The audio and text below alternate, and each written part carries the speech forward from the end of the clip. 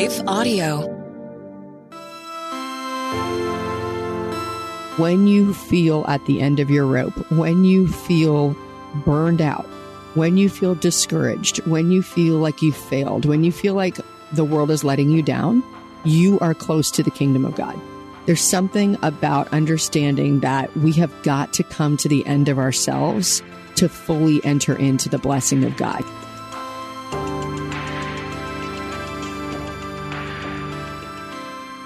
Hey everyone, welcome back to How to Study the Bible. I am your host, Nicole Eunice, and I am so glad to be here with you today. We are in this series where we're just flying up as high as we can above Scripture to explore what Jesus teaches us about himself as we approach Easter. So we're doing like, hey, if there was 5 things that you needed to know about Jesus, this is what they would be. And these are the things that he did in his earthly ministry and how those impact us today. So we're calling that series Jesus 101, and today's session is on the kingdom. So we're going to be talking about that in just a moment. But if you're new here, I just want to say I'm so glad you're here. I'm glad you found us. And I want you to know that each and every week we take a passage of Scripture and we just spend a few minutes together discovering what God has for us in his word.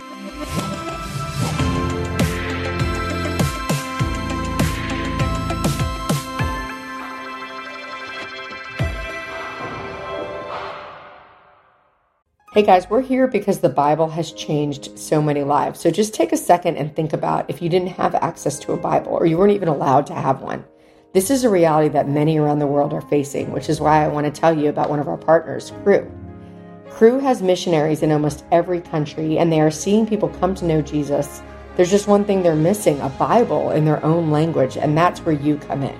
For only $24 a month, you can provide 3 people with Bibles each and every month. When you sign up to provide 3 Bibles with a monthly gift of $24, Cru will also provide meals to 12 hungry individuals through their humanitarian aid ministry. Plus, you'll receive a free copy of my new book, Not What I Signed Up For.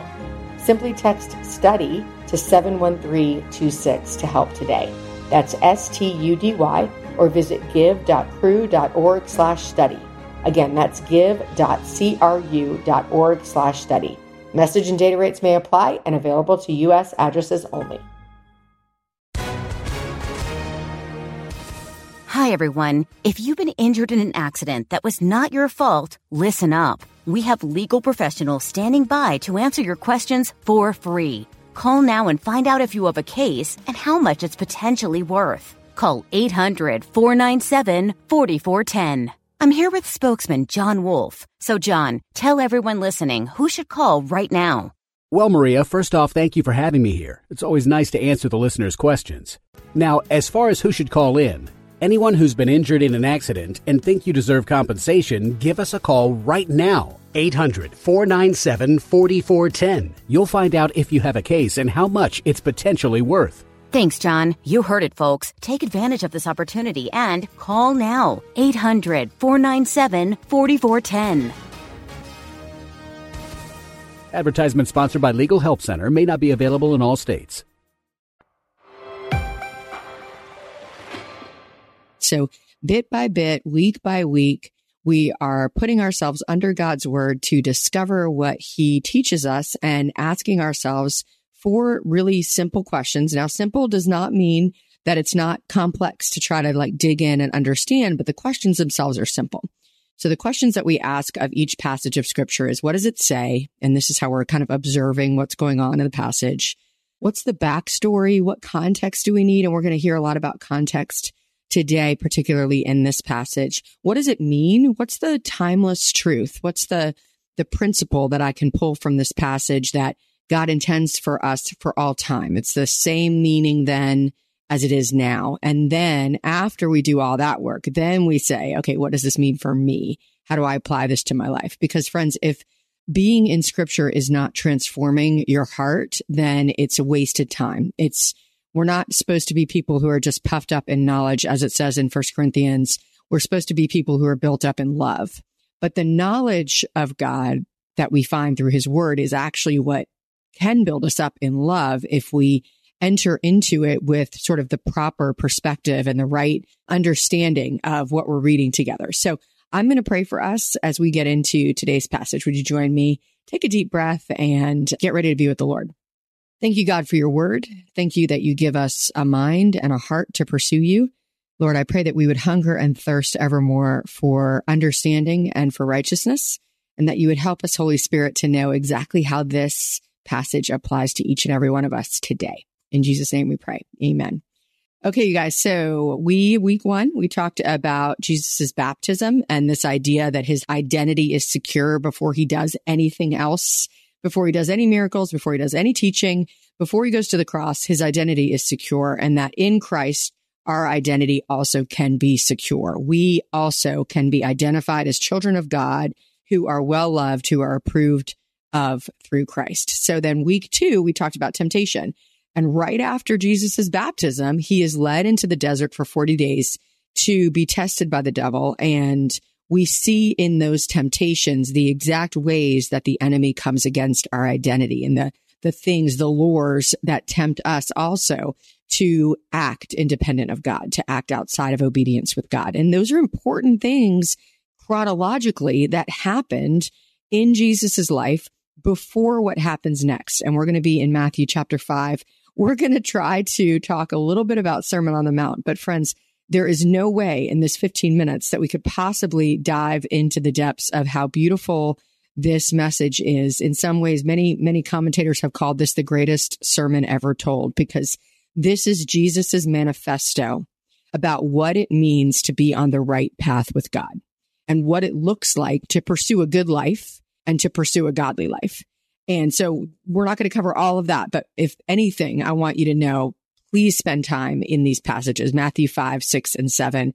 This is the kind of stuff that you want to read again and again and again, because what you're going to discover is that this really is Jesus's like memo of what it looks like to live in the kingdom of God. And we live in the kingdom of the world right now. We are constantly surrounded by a culture that wants to shape us, wants to form us, right? We're always being formed by what we're around. And so we need to be around the things of the kingdom of God if we want to be formed by the kingdom of God. And one of the ways we get around that is by spending time reading the stuff that Jesus said and reading it again and again. So Matthew 5, 6, and 7. What I want to do today is I want to talk about the very beginning of the passage. I'm going to give you a quick flyover of some of the things that you might notice in those chapters as you go and do your own reading. And then we're going to finish with what happens right at the very end of this teaching. Okay, so we're going to be in Matthew chapter 5, the first 3 verses today. Okay, and this is what it says. This is right after Jesus has gone through the temptation. He's called some of his disciples. He's beginning to do some miracles. And it says, Matthew 5, verse 1, "Now when Jesus saw the crowds, he went up on a mountainside and sat down. His disciples came to him, and he began to teach them. He said, 'Blessed are the poor in spirit, for theirs is the kingdom of heaven.'" And the passage goes on from there with several blessings. That little passage is called the Beatitudes. So before we get into more of the passage, let's just stop and ask the question, what does this say?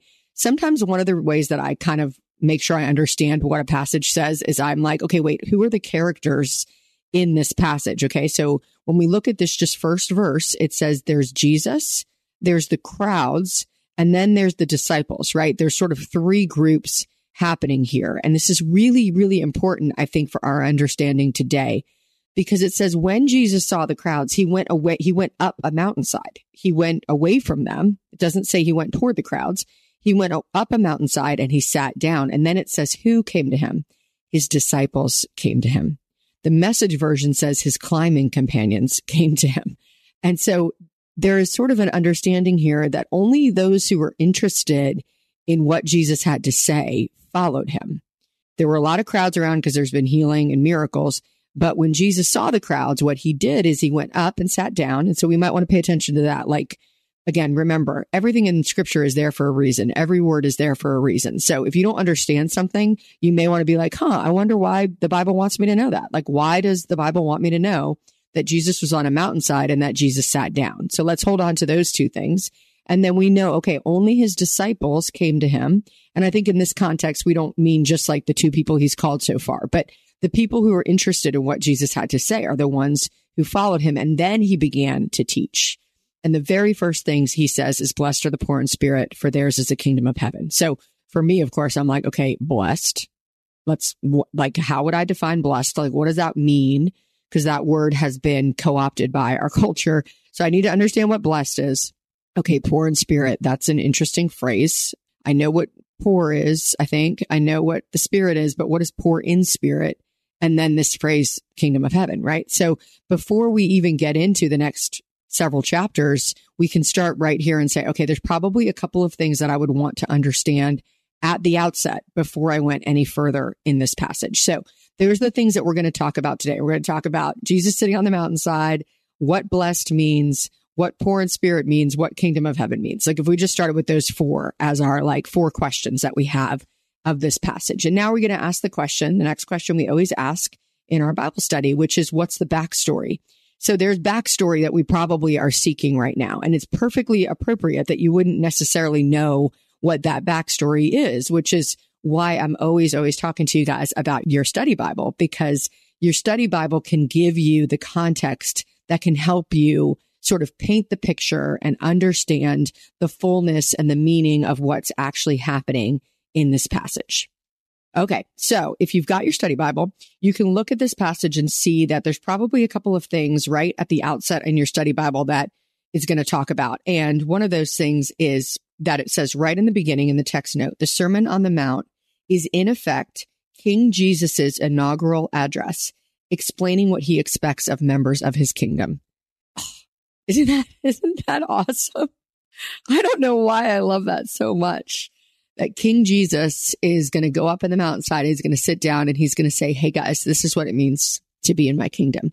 And then he says this thing that is not what I think you would expect to hear, which is blessed are the poor in spirit. Like, I don't even know exactly what poor in the spirit means. Like if we're going to play that out, we might not know what that means already, but already wouldn't your ears be caught by that? Because that's not normally what you would think that a king would say. Like a king might say like, my kingdom's full of the best and the brightest, my kingdom's full of people who are passionate. But no, it's like, no, my kingdom is full of people who are poor in spirit. And those are the people that are actually blessed. So in context, if we talk about this idea of Jesus going and sitting down, that it says right before that, what our text note's going to tell us is that rabbis sat down when they were preparing to teach. And what we also know, because we talked about it last week, is that the book of Matthew, particularly where this is found, Matthew's gospel is going to help us understand how Jesus is the fulfillment of Hebrew Jewish people's prophecies of the Old Testament. Hey guys, we're here because the Bible has changed so many lives. So just take a second and think about if you didn't have access to a Bible or you weren't even allowed to have one. This is a reality that many around the world are facing, which is why I want to tell you about one of our partners, Cru. Cru has missionaries in almost every country, and they are seeing people come to know Jesus. There's just one thing they're missing, a Bible in their own language, and that's where you come in. For only $24 a month, you can provide 3 people with Bibles each and every month. When you sign up to provide 3 Bibles with a monthly gift of $24, Cru will also provide meals to 12 hungry individuals through their humanitarian aid ministry. Plus, you'll receive a free copy of my new book, Not What I Signed Up For. Simply text STUDY to 71326 to help today. That's STUDY, or visit give.cru.org/study. Again, that's give.cru.org/study. Message and data rates may apply and available to U.S. addresses only.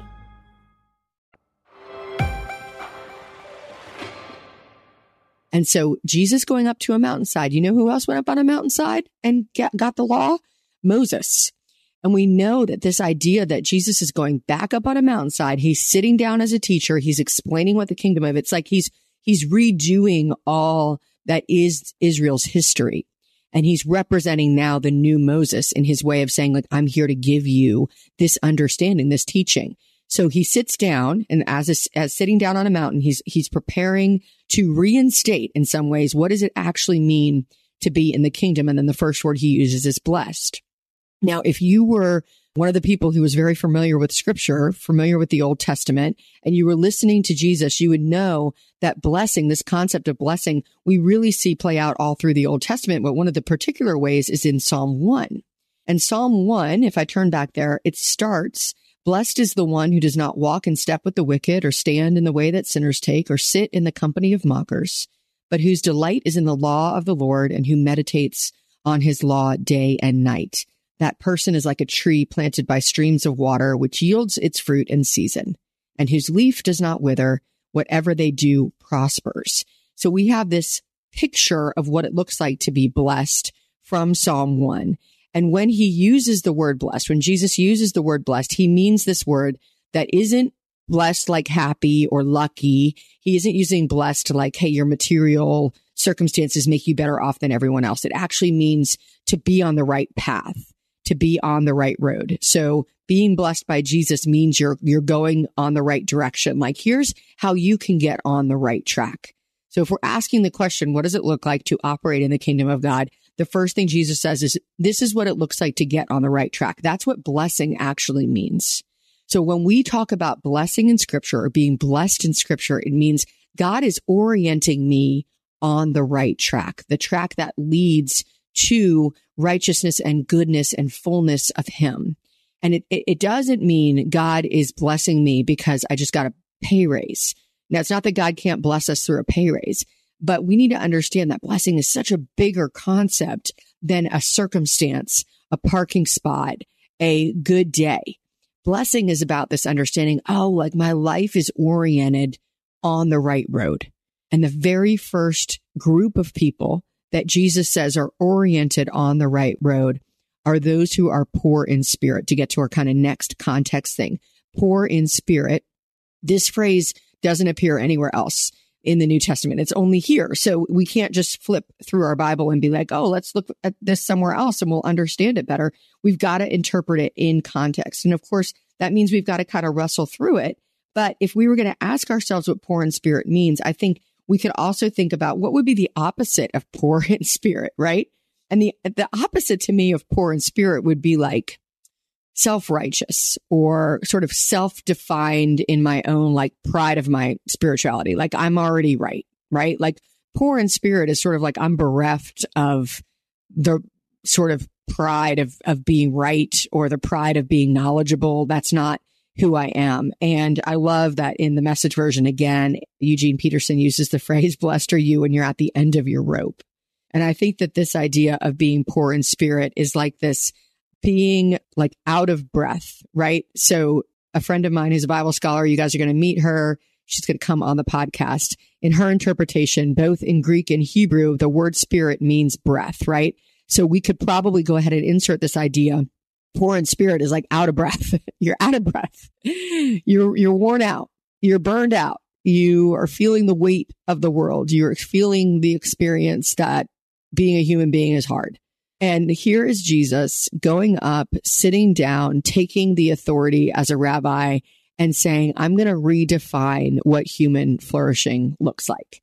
And the first thing that we're going to redefine is that when you feel at the end of your rope, when you feel burned out, when you feel discouraged, when you feel like you've failed, when you feel like the world is letting you down, you are close to the kingdom of God.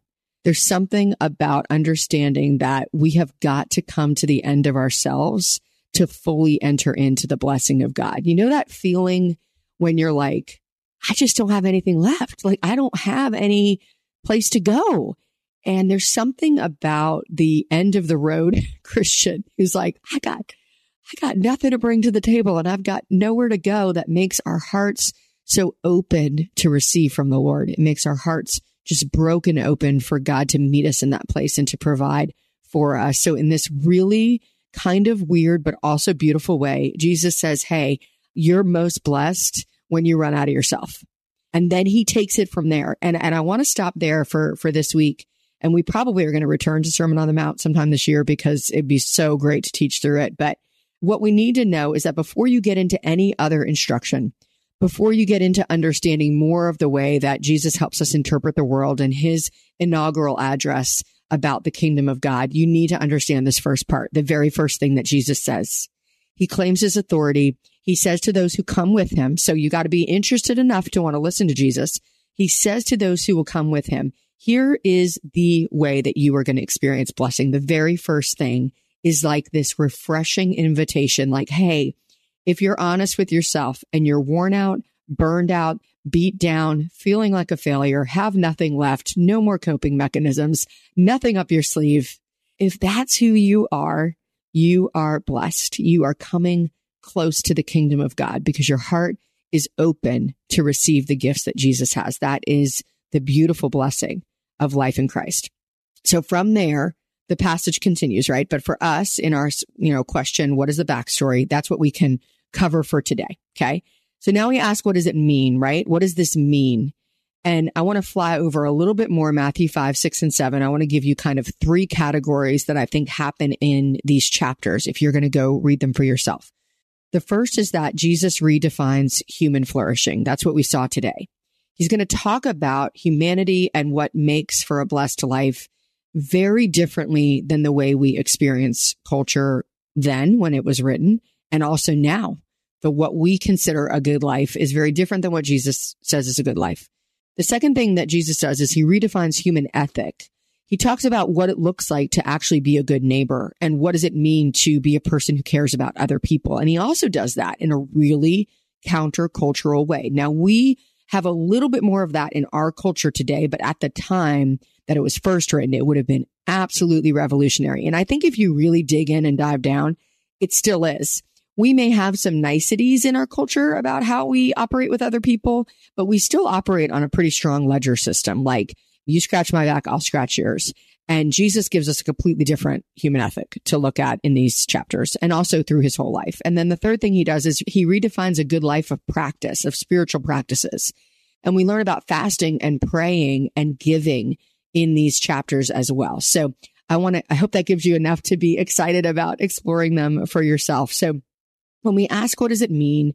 And we want to pull out kind of what is our timeless truth? What is the principle that we can take from today?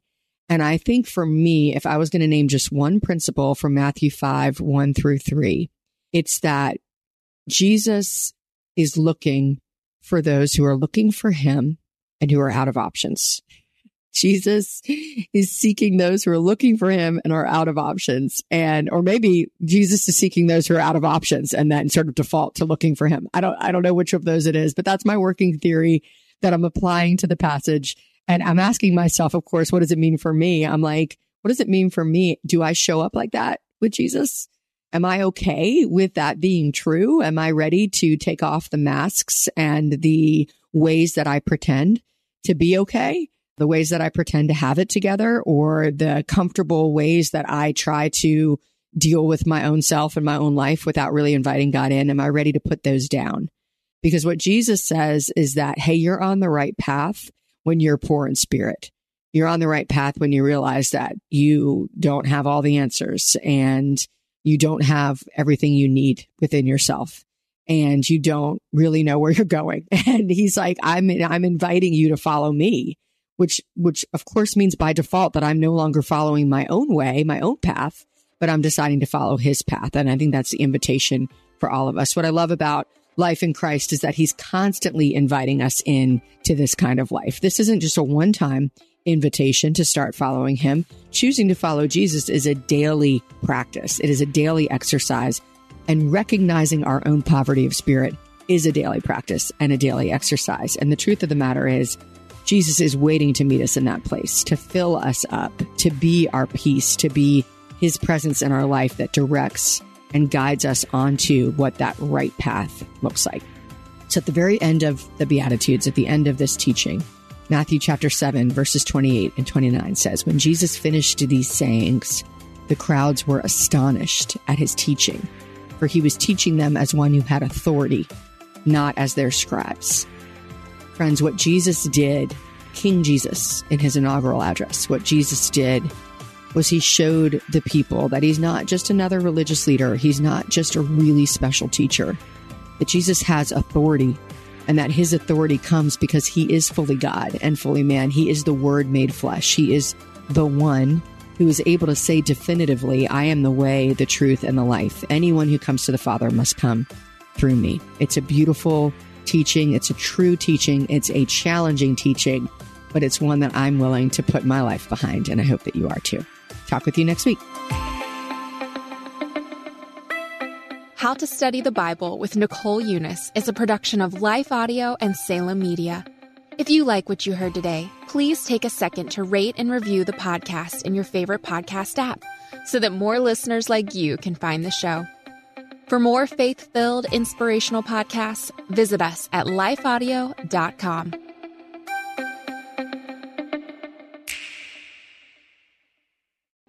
Rejoice always. Pray without ceasing. Give thanks in all circumstances. God invites us to cultivate thankful hearts by turning our eyes toward Him in good times and bad. To listen to more Abide Christian Meditations, just go to lifeaudio.com or search your favorite podcast app for Abide Christian Meditation. You can also download the Abide app for more biblical meditations at abide.com.